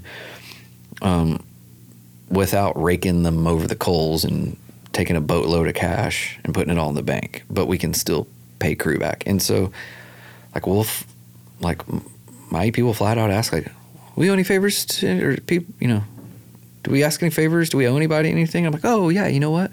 We do. Let's hire this person for that. And they're like, awesome. And we need that position filled. It serves a need in production or post, and it repays a favor, gets somebody work, nurtures a relationship. And so being like on staff somewhere helps me do that. I love like being able to, I'll be the first person to be like, yeah, this isn't a job for me. Like I can't do this, or you know who could do this better, or I don't have time, we can't schedule it, whatever the reason may be. I've always loved like getting jobs for people, like helping people get work. Like, I don't know, it's just something it's really easy for me to do. Like it's like, well, in that case, if you want to bring me some work. Yeah, man. No. Dude, you know what's really funny is when I was like stalking through your Instagram account, and I was wondering what you were like shooting the other day, that you were like posting. Talk about at the convention center? Yeah. Oh, dude, that was. But nonetheless, that was a dumpster fire. That's what that was. I'm just gonna be straight up. That was dumpster a shit show. Oh, and they are sometimes, you know. But that's the thing, dude. It's like, honestly, like this, like, you know, I mean, like I've done my fair share of like stalking, like your work, and that's one thing that I always like to do is like I just want to meet people that I can like work with, also like new artists, like just keep like, you're gonna make me better. Like when we work together, like I'll find something. That's one thing. Like I will find something to learn from every person and every job and every situation. If it's just one thing. But you know, it's like I like the work that I've like seen off of your site, off of your like Instagram, even alone. And so it's like stuff like that. I'm like, I want to work with those people. I want to work with those people. Like, I need something from you. Like, I won't tell you what it is, but like, I need something from you. And so like, I want to work together so I can like learn something awesome from you. And, you know, it's not to steal. It's to like educate myself and to be better for my artists, for actors, for the agency, for anybody. And I think maybe like, you know, being freelance and having to try to generate my own work, it's honestly an insecurity. I'm like, I don't know, man. I don't know if it's like, I know I'm good with people and I know I'm good at getting people jobs, but it's been forever and non-existent of me having a consistent basis of like having to be freelance and finding work, you know? So I'm like, it's not serving, you know, there's nothing really outside of like some giant rep or giant production company just swooping me from obscurity that offers me, there's no deal out there that like offers me something that I don't have right now. Like, as stressed as I might get and frustrated, like, oh, I'm not doing this type of a job because that's what I want to do, what I love to do, and I feel like I'm good at and I need to get better at. Like, everybody has that. no matter the scale where you're at, you know, like some of the biggest comedy commercial directors are still like, I haven't worked in a month. You know, I don't know what to do. I don't like this spot. You know, I don't like that I have to do XYZ things, you know? So it's always like a daily struggle for me to realize that like where I'm at now is kind of like where I'm supposed to be for a myriad of reasons. And when it's time for me to like move on or do something, whatever that is, if that's like evolving within the company at Side Chops or being somewhere else, like it'll happen when it's supposed to happen. But you know, right now, like we're doing, the company Side Chops is growing. We're doing great. I'm learning. I'm exercising. I'm, you know, at the same time being creatively satisfied and challenged and not challenged, which keeps me like hungry and want to do more and want to learn more. And, you know, at the same time, like I dude, unless I've got a shoot or a client in the edit suite or a deadline for something, like I still leave at like 2:45 on Thursdays and Fridays to go pick up my kids and hang out with them. And then I'm off on the weekends. So do you have like set like office hours typically, or like you have to be in the office a certain hours or anything? Because I think for me, like a big part of the reason I freelanced for so long is because I'm the homeschool kid that doesn't want to be told when I have to go to class and when I'm not. I'm like, I'll get my work done when I'm going to get my work done. Yeah.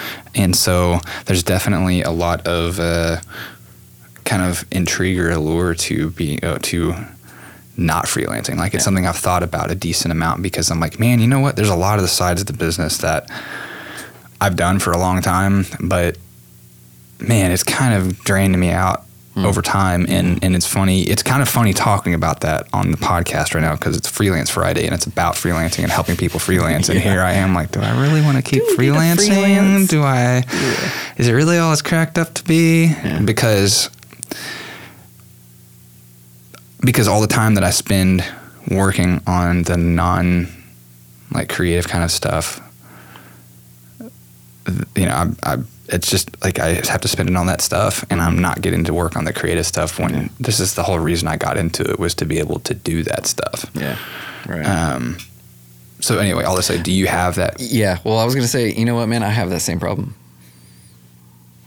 And it's kind of like one of the, you know, it's the grass is always greener conundrum. And it's something that, you know, like I feel like a lot of freelancers to a degree share, creatives, I should say, maybe even not even just like singling it out to freelancers. It's just like creatives is that you are usually, and I certainly am equally, impatient and too ambitious.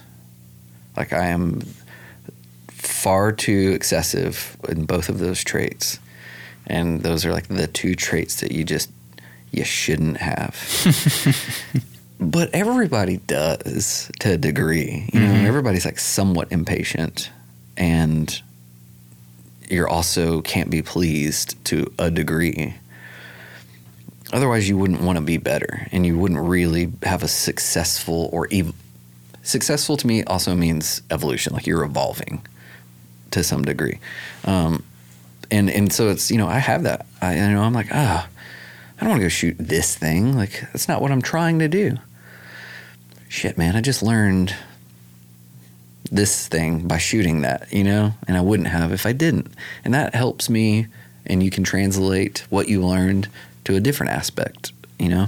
So I've become, like, I grew up, like I said, I've always been, like, really wild. Just didn't want to take turns, didn't want to share, didn't want to sit down and go, didn't want to stop recess when it was time, didn't want to start recess because I was still eating, didn't want to go to lunch because I was, you know, writing this thing, you know, when I was in school, you know, so I've always kind of like not wanted to do things on certain schedules, but I realized like I need it. And so it's only now that I've gotten older and become organized and become and thought like logically and prepared, kind of tried to maintain that throughout my whole life, that now as I've gotten older, I've realized like, oh, I kind of need a little bit more. Like I've realized I'm a very middle of the road person. Like I'm without a doubt a little bit country and a little bit rock and roll, you know? Mm-hmm. I'm a little hot and I'm a little cold, you know? Like I've just kind of always been that sort of, like I want to blur a line a little bit. I want to be a little bit of everything. I've just kind of always been that type of person. And so as I've grown and become like organized, I've realized like, oh, I'm responsible now. And if I'm passionate about something, then it's even a better result because I'm passionate and I'm just now a responsible human more so than I was. So I know stuff will get done, you know, like I know that I will get things done. And I've started to crave a little bit more flexibility, and just being on staff at Side Shops, I've sort of had that, you know, I'm able, like that's something that's like nurtured. It's like, all right, he'll get it done. It'll get done. I don't have to worry about it getting, you know, like the company doesn't worry about things not getting done because I'm doing it. Like I'm on the job, you know, it will get done. And that's enabled me to also focus on, like, I'm not going to respond to this email right now because it does not have to have an answer. I am like laying out in the backyard, drinking an ice cold Lone Star. The kids are splashing around in the kiddie pool in the sprinkler system. It is 5:00 on a Thursday. Like, life is good, you know? It's hard, man. I'll still get super stressed over nothing. And I always have to remind myself, like, dude, you got it made. You've got insurance. All of your bills are more than paid. You got flexibility, and you're getting to do what you want to do. Now, if I, like, leave and I have to, you know, make it my job to find jobs, which is pretty much what you do as a freelancer, you know, yeah. It's like that's your job, is really finding jobs. Perpetually unemployed, that's what I like to call it. Yeah, man. That is pretty much what it is. But, like, however, are you more happy than me? I don't know. We'll be here for the rest of the weekend talking about if you were more happy over me. You know, and so, I mean, one thing that I've just realized is it's, and that's kind of something that I think is really important for freelancers that are new or younger to, like, realize is, like everybody says there's no set path, like how to get in this creative career of production or content creation, whatever you want to call it. Like, there's a million roads, mm-hmm. and they all lead to this weird, non-existent place of making it, which is just always going. Like, you've always made it. You're always just making things. You're always just paying this bill because of this job that you just did. You know, like, you did it. If that's not doing it to you, quit doing it. Go do the 9 to 5 thing. It might be exactly what you need. It might not be exactly what you need. The point is to, like, learn from the situation that you're in. Remember that most likely you're going to have to work hard to remind yourself that life is good and that you've got what you need. And to remember that if you're not ambitious and you don't want to do something else, what's the next thing? Like, you're not doing your job right, because that's what's going to keep you sharp and keep you focused and make you successful is, like, what's the next thing? But it's the classic, as everybody talks about, the work-life balance. And it's cliche, but cliches are cliche for a reason because there's truth into it, mm-hmm. You know? It's like, that's what you have to have. Like, if I'm not, I do better work if I'm drinking that ice cold beer, out literally laying in the sun, listening to music, drinking a beer while my kids are splashing me with water, running around, being loud, screaming. And that's great. And my life is better because I'm doing stuff like that. I'm just sitting back, soaking it up. Yeah. And then, like, an hour later, I'm pulling my hair out because they're wild and they won't stop talking and they're crazy. But, like, would I be twice as stressed just sitting at the office worrying about something that didn't need to be worried about or didn't help solve a problem, stressing about that kind of stuff? I personally don't think so. Like, my work's going to be better if I'm experiencing life when I can. Mm-hmm. And so I think it's really a matter of like focusing and realizing as you're young and starting out, like, there's no set way to do this. It's just trial and error and adapting and evolving and taking like risks, like, I know people that have left freelance and gone full time and stuck with it, never went back. I know people that like tried it for 2 weeks and went back to freelancing. I know people that still do it half and half. So I think I personally just think that freelancing and staff employment, it's not a work and life overlap for so many people nowadays. Yeah. And that's a good thing and a bad thing.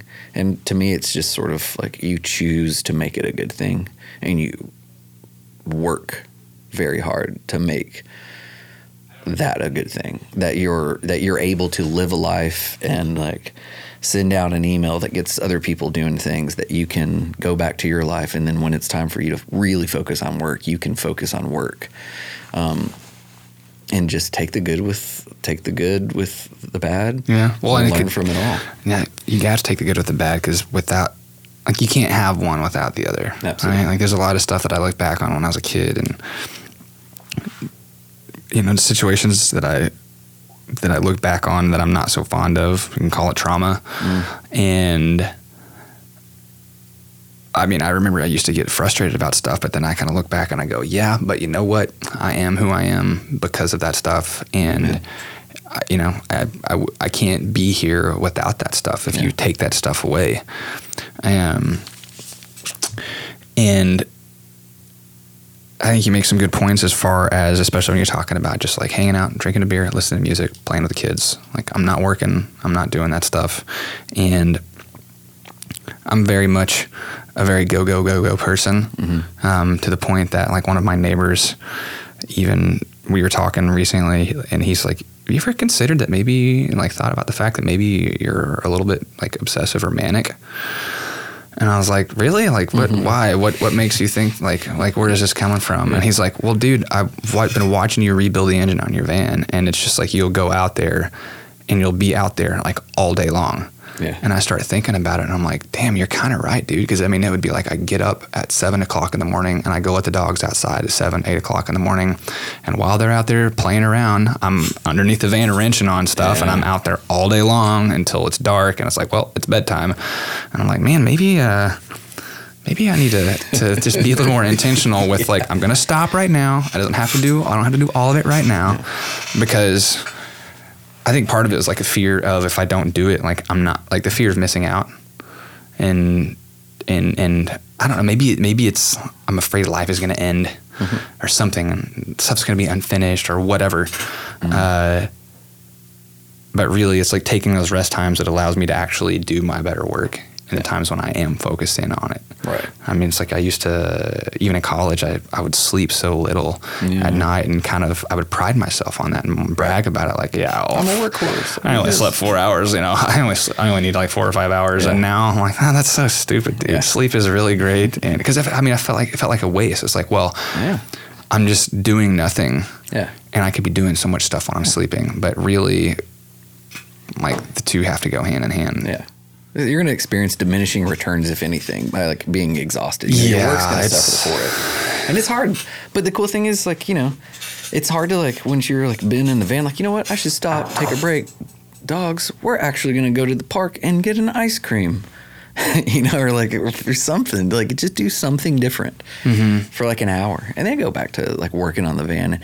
That's such a struggle for me. It's such a struggle for me to be like, I'm going to stop doing this thing and do something like totally different, or something fun but still totally different, and then like I can come back to it. I'm like, oh, but if I didn't do this thing, then I would be this much further along, and XYZ things could happen. It's like, don't worry about planning too much into the future. Like, focus, prep, plan, and then like have fun and just be able to like pivot, you know?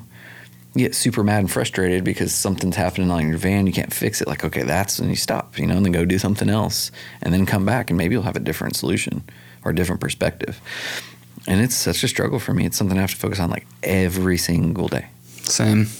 You know, nonstop. And that's the thing. And that's the one thing that I realized like about growing up and getting older is like you prioritize things differently. You grow, evolve, and you find different passions and things that you want to focus and put all your time, energy, effort, money into. And then you figure out how you can be the best you to do those things and how you can live your life the most conducive way to let those things exist and allow you to like remind yourself to stop doing this thing so that you can go have a few minutes of fun, because when you come back you might have a different idea, which is like absolutely happened.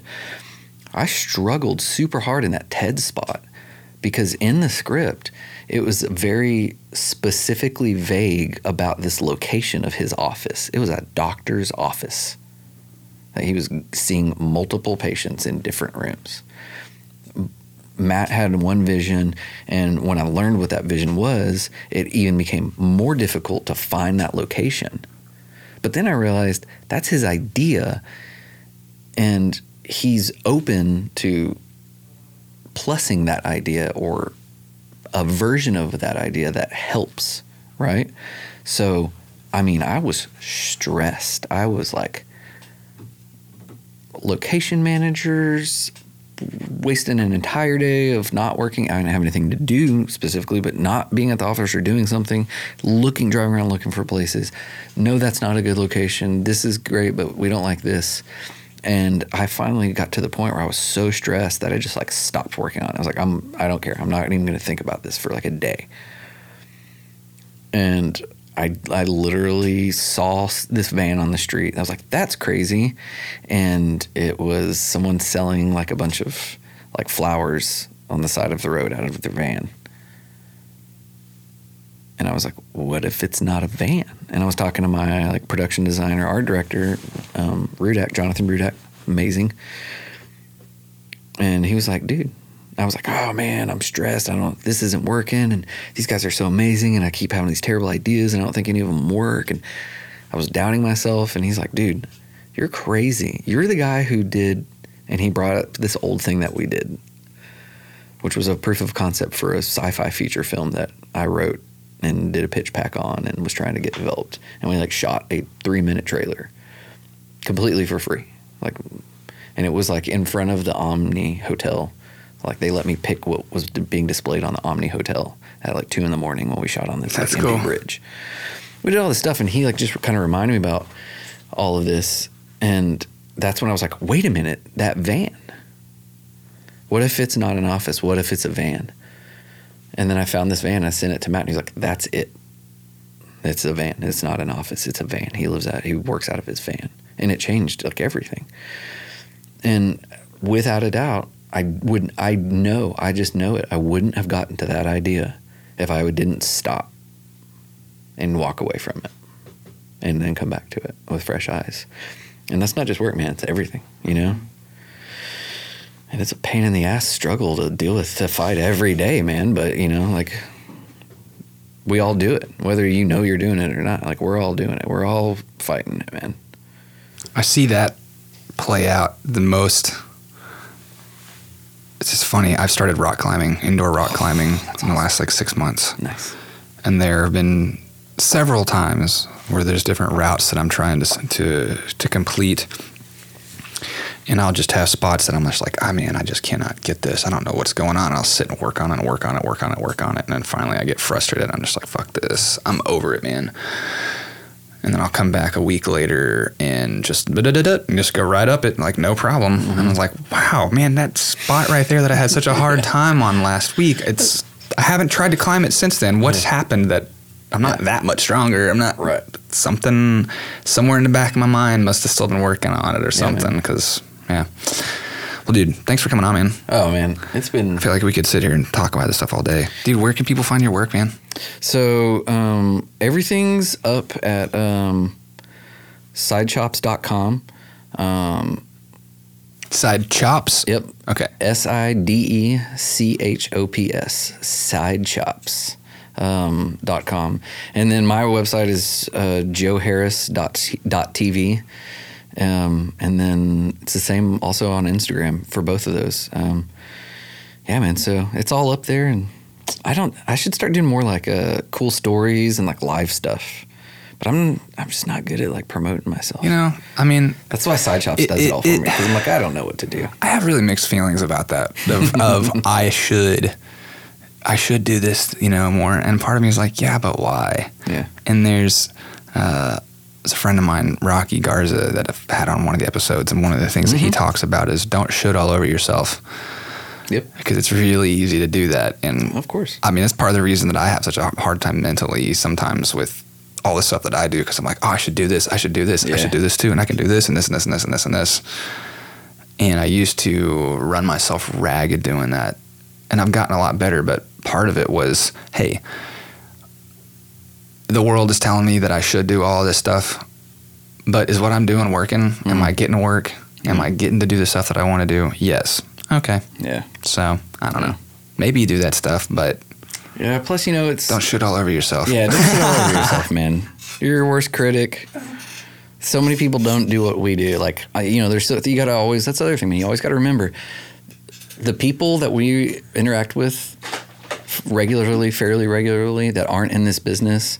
Like, we're magician rock star people. Like, whoa, he does it, and we're like, oh, it's just this dumpster fire that I did the other day. And like, whoa, that's amazing. You were in this thing, and I went through 600 TPS reports yesterday while you were doing that thing. You know, we're super lucky and super blessed to like basically, for all intents and purposes, lie for a living. Like, we just like tell cool lies on screen to help solve problems. You know, it's like, it's not necessarily a lie, but it's like, you know, you're making stuff up. Yeah.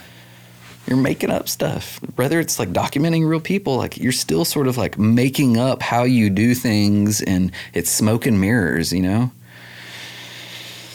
It's hard to remember all that good stuff, man, but it's worth it. Because when you get in the middle of it, dude, it's hard to recognize where you're at sometimes unless you take a step back, which I think is very important to do because it is really easy to lose sight of that.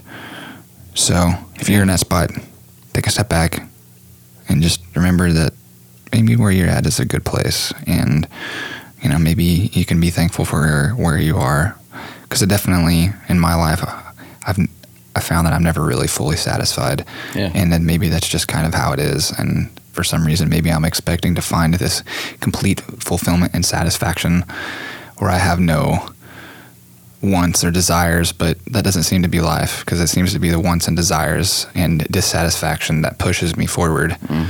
And if I'm to ask myself, well, what would it look like if I was completely satisfied and I had no wants and desires? I can't give you an answer. Yeah. And so it turns into a blank wall in my mind. As like, opposed to a crystal clear picture. Yeah. Because it's not realistic. You know? It's not life. Well, thanks, dude. It's been fun. Appreciate it. You're a champ. You're doing awesome stuff. Keep it. Thanks so much. Thanks so much again to Joe for coming on, and to Becca, of course. And thank you, listeners, for tuning in to another episode of Freelance Friday. If you found this episode or any of them particularly helpful, please share them with friends or whoever you think would benefit from it. It would also be very helpful for the show if you would leave a rating and a review wherever it is that you find this podcast and listen to it. That way, others that come across it have an idea of what other people think about it, and it helps them to make an assessment on whether or not they want to invest listening time into the show. Also, as I mentioned previously, you can support the show financially at patreon.com/vacasey for only $3 a month. Thanks so much for listening, and I'll be with you again next week. Freelance Friday is a Vacasey production. Vacasey is a freelance content creator based in the United States and available worldwide. Vacasey. Big production value, freelance agility and scale.